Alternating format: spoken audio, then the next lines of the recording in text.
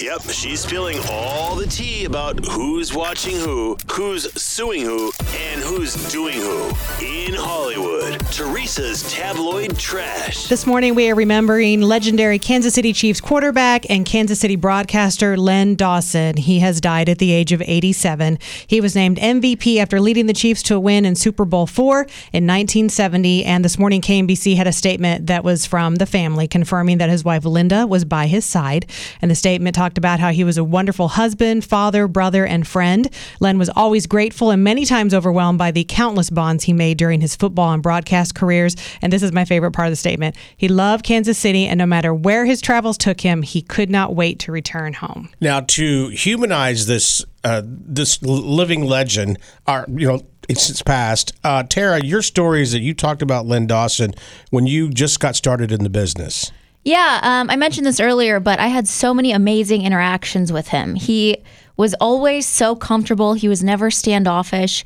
I said this before, but he treated me the same when I was an intern as when I was full-time at KMBC, just always so kind and open. I mean, he face swapped with me. We had Chinese food together at Hy-Vee. He signed something for my dad. He was always just the nicest human, and I'm very grateful to have known him. That's awesome. I love hearing that. Yeah, me too. In other tabloid trash this morning, some people at a restaurant in France got a sneak peek of Elton John's new remake with Britney Spears up close. So Elton John actually came to the restaurant and sang along to the track as he played it for the people, and then he also shared a clip of the new song on TikTok.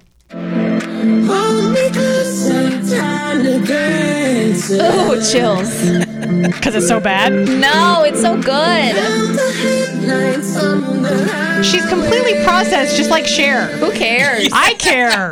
Come on. I love her. That is such a classic song, and Elton John is so amazing, and she's just all computerized. I could do that with a Mr. Microphone.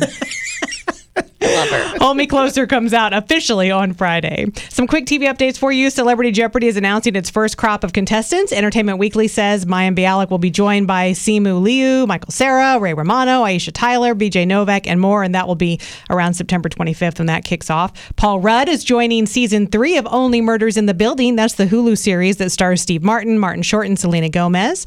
Larry David's Curb Your Enthusiasm being renewed for a 12th season on HBO, and Avatar is returning to theaters on September 23rd, but this time in 4K. It will be removed from Disney Plus temporarily while it's back in theaters, but is expected to return right before the long awaited sequel, Avatar: The Way of Water, comes out on December 16th. And that is your tabloid trash.